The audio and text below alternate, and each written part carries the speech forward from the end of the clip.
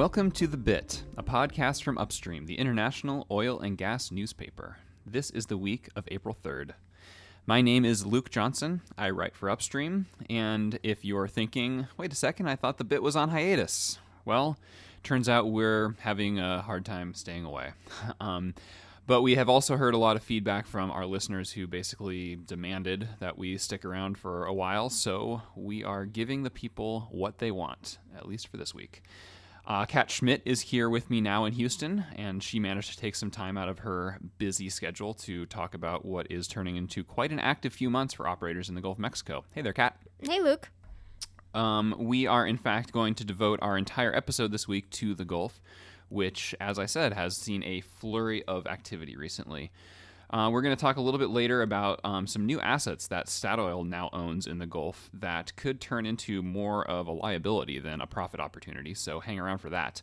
But we'll start this week with a fresh bit of intel that Kat managed to dig up, and it concerns the Chevron-operated Tigris development in the Keithley Canyon area of the U.S. Gulf of Mexico.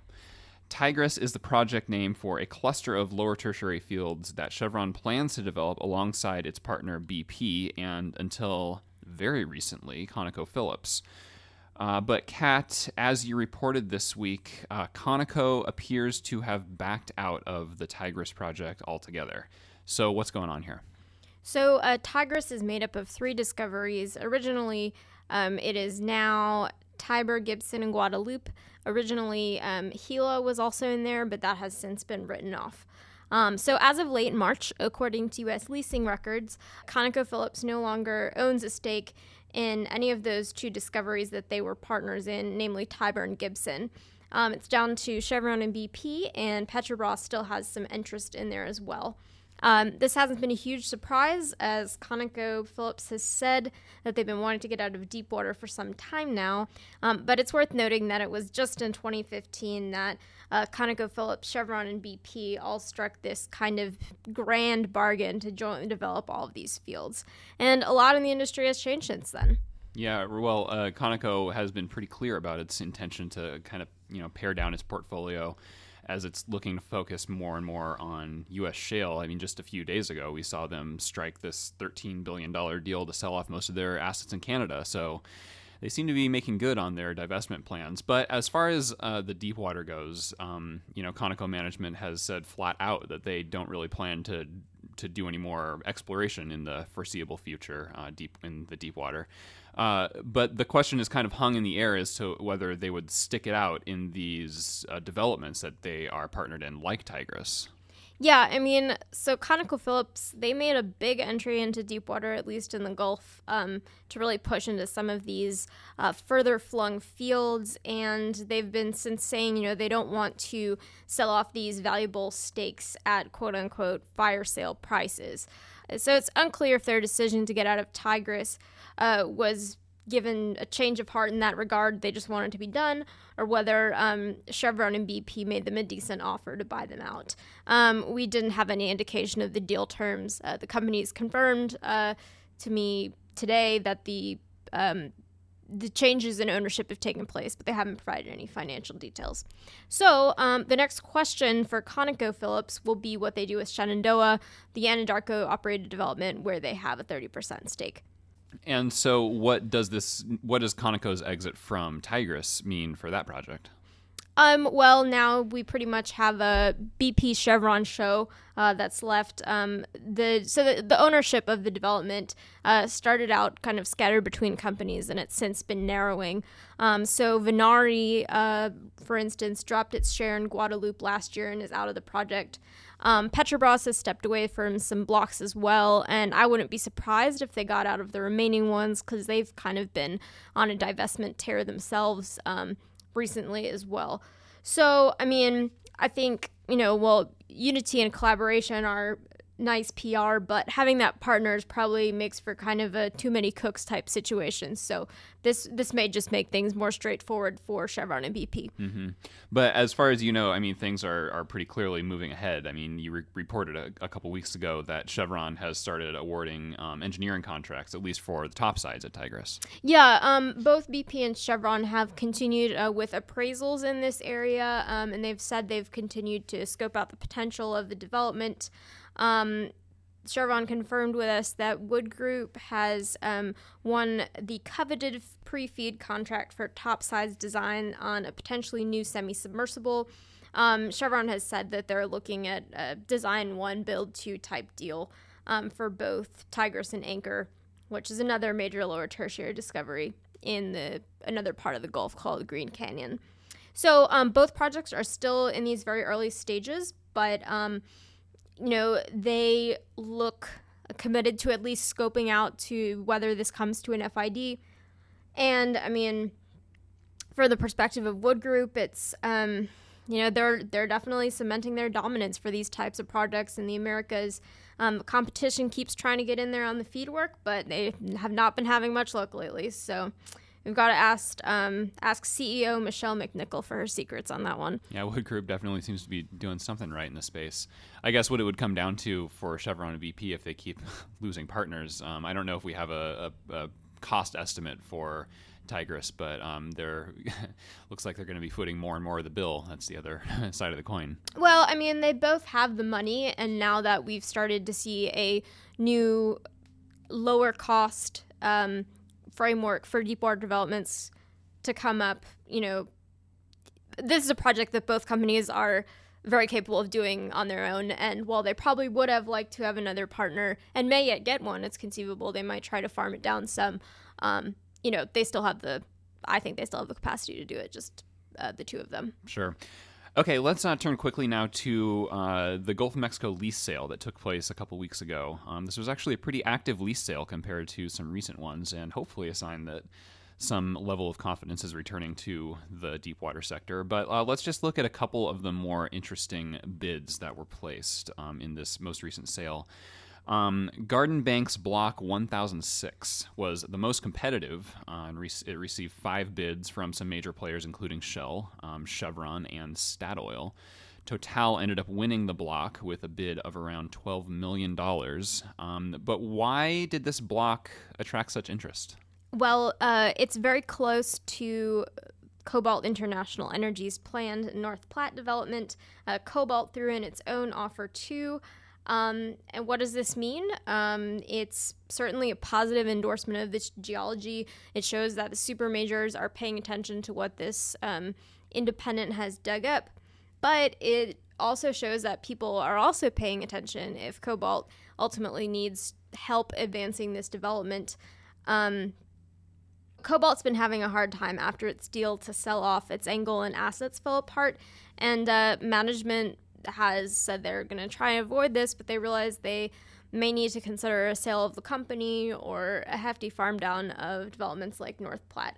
So, and they've said that there's been interest. So a well-financed partner who could help push things along may well be welcome for them at this stage. And so, and I would just add that it's not atypical in the Gulf of Mexico to buy blocks nearby to a discovery and then try to weasel your way in and unitize some of the volume there. Okay, another block of interest was Keithley Canyon 736, which some may remember as the home of Chevron's Moccasin discovery. Chevron, of course, had been working to co-develop Moccasin with the nearby Buckskin field, but it ultimately fell apart and Chevron dropped the leases a few years ago. And as you have reported before, Kat, privately held Log Exploration is now the operator of Buckskin, and as of this most recent lease sale, now also controls the rights to Moccasin. So Log offered a cool $1.7 million for this block. It was the sole bidder.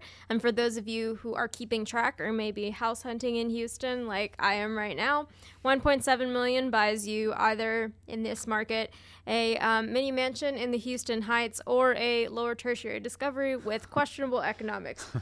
In any case, Log has been working to develop Buckskin almost certainly as a tieback to Anadarko's Lucius Spar. There's been lots of circumstantial evidence to suggest this project is going forward. Anadarko had Buckskin listed as part of one of its recent presentations that it made to investors. So we don't know what logs specifically may be planning for Moccasin, but stands to reason that it could be seen as part of that development in the same way that Chevron did at one time. Mm-hmm. All right, well, we do have at least one more lease sale update, but we're going to save that for after the break, so stay tuned for that. You can read about all these recent stories at upstreamonline.com, and the bit will be back right after this.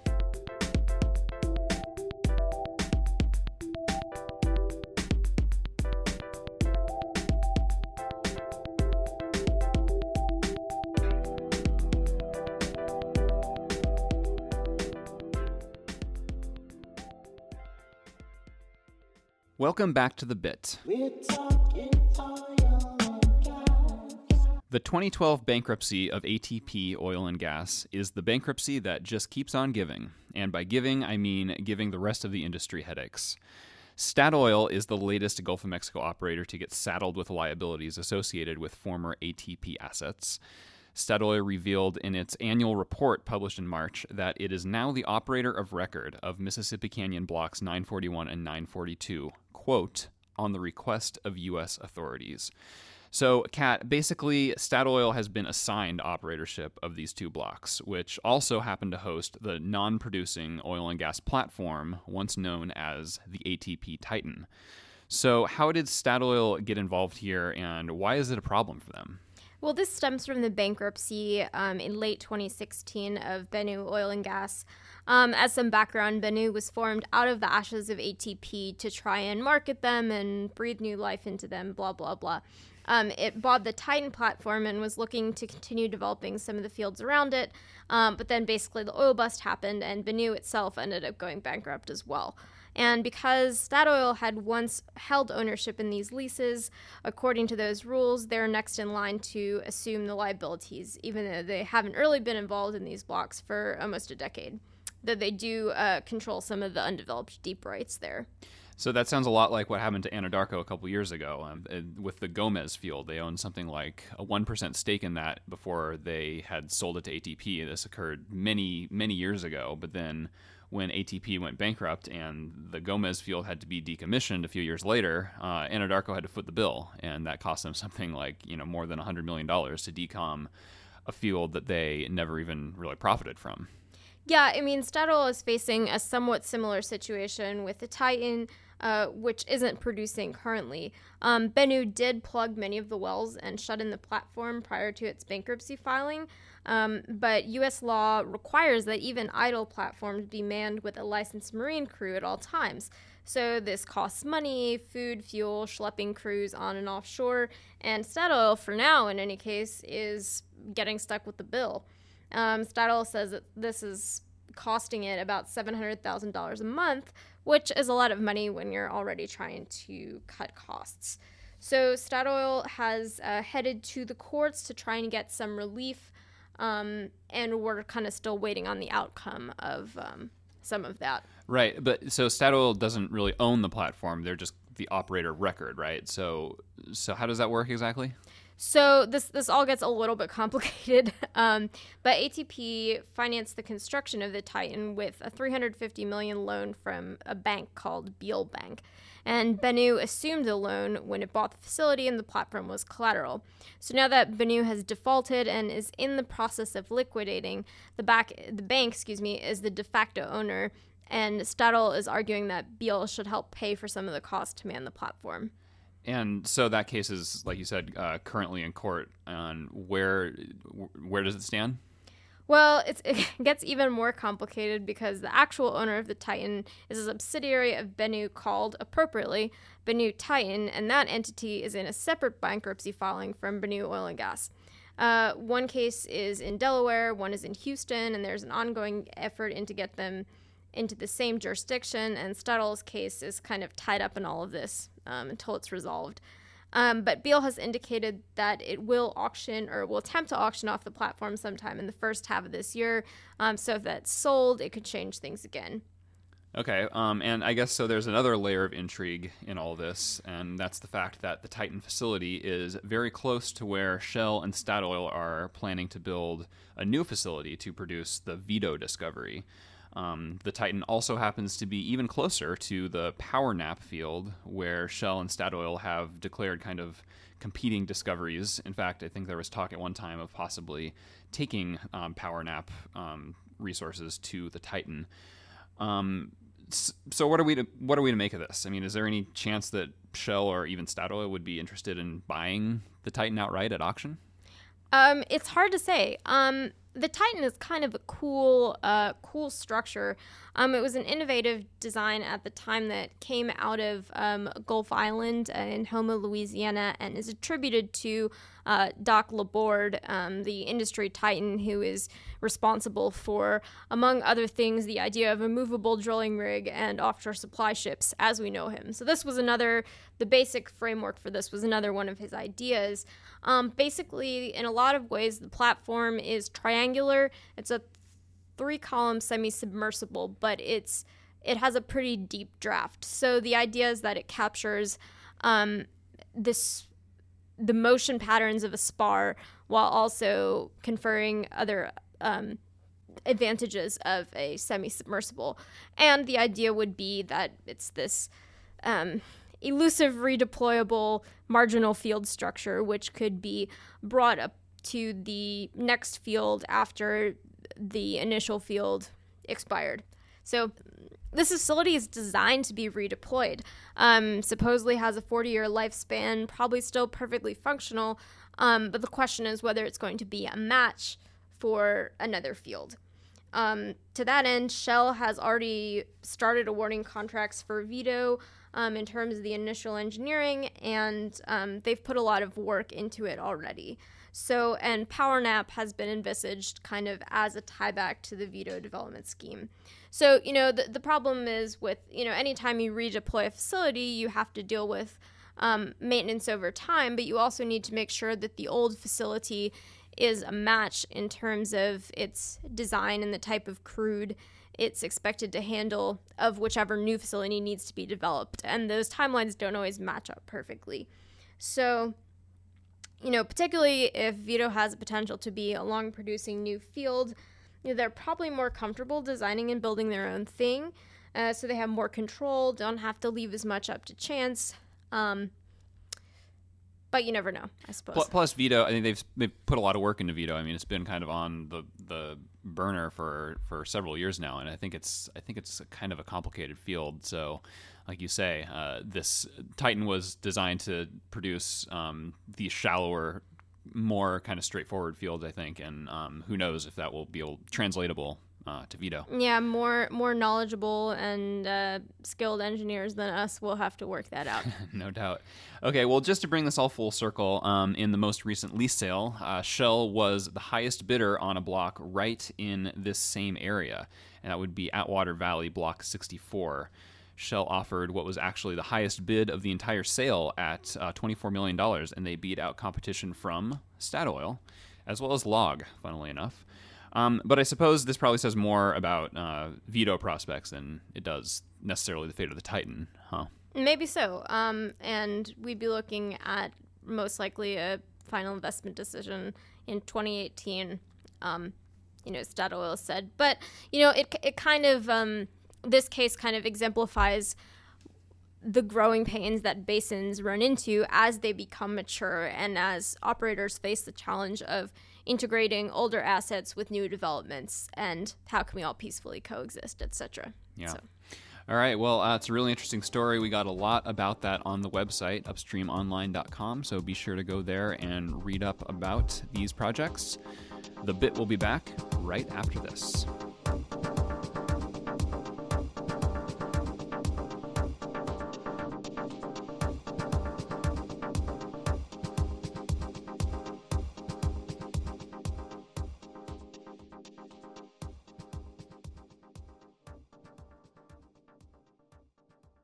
Welcome back to The Bit. Finally this week, we're going to move south into the Mexican portion of the Gulf of Mexico where we have a payday to report. Kat's going to tell us about a well E&I recently finished drilling on acreage it acquired in Mexico's inaugural bid round. The historic opening of Mexico's oil and gas fields to international operators is starting to bear fruit. Eni recently drilled a well it calls Amoca 2 on acreage it acquired in Round 1, which the operator has described as an appraisal of a previous Pemex discovery. That well encountered 360 feet of net oil pay, certainly a solid result, and not terribly surprising given that it's a known oil field. But what's remarkable about this new discovery is that the bottom two-thirds of the formation was not previously drilled by Pemex when it made the original find. When Eni spun the bit, it found heavy oil in the shallower reaches, but light hydrocarbons were revealed in the deeper segment, apparently opening new horizons beneath the known ones. Eni now says that there is, quote, a meaningful upside to its original estimates, which have previously been pegged at around 107 million barrels of oil, with projected output of some 35,000 barrels per day. People have long talked about Mexico's oil fields as, quote-unquote, bitten apples. The country has been blessed with natural resources, which historically have been plentiful and easy to produce. That has led state-run Pemex to tend to focus more on finding new areas rather than fully exploiting the fields that it already has.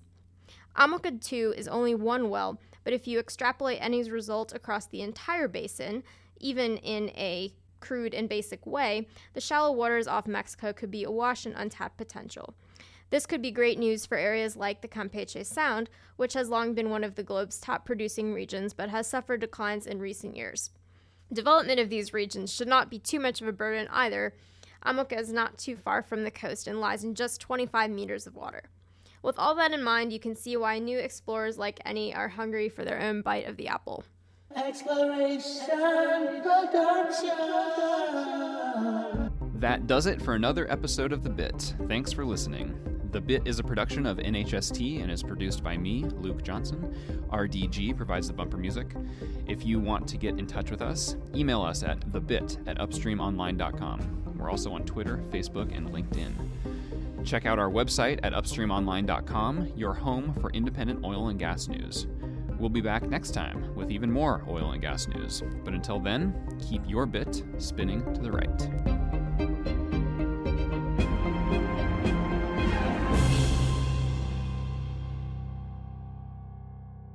I clearly didn't go to bed at a decent hour.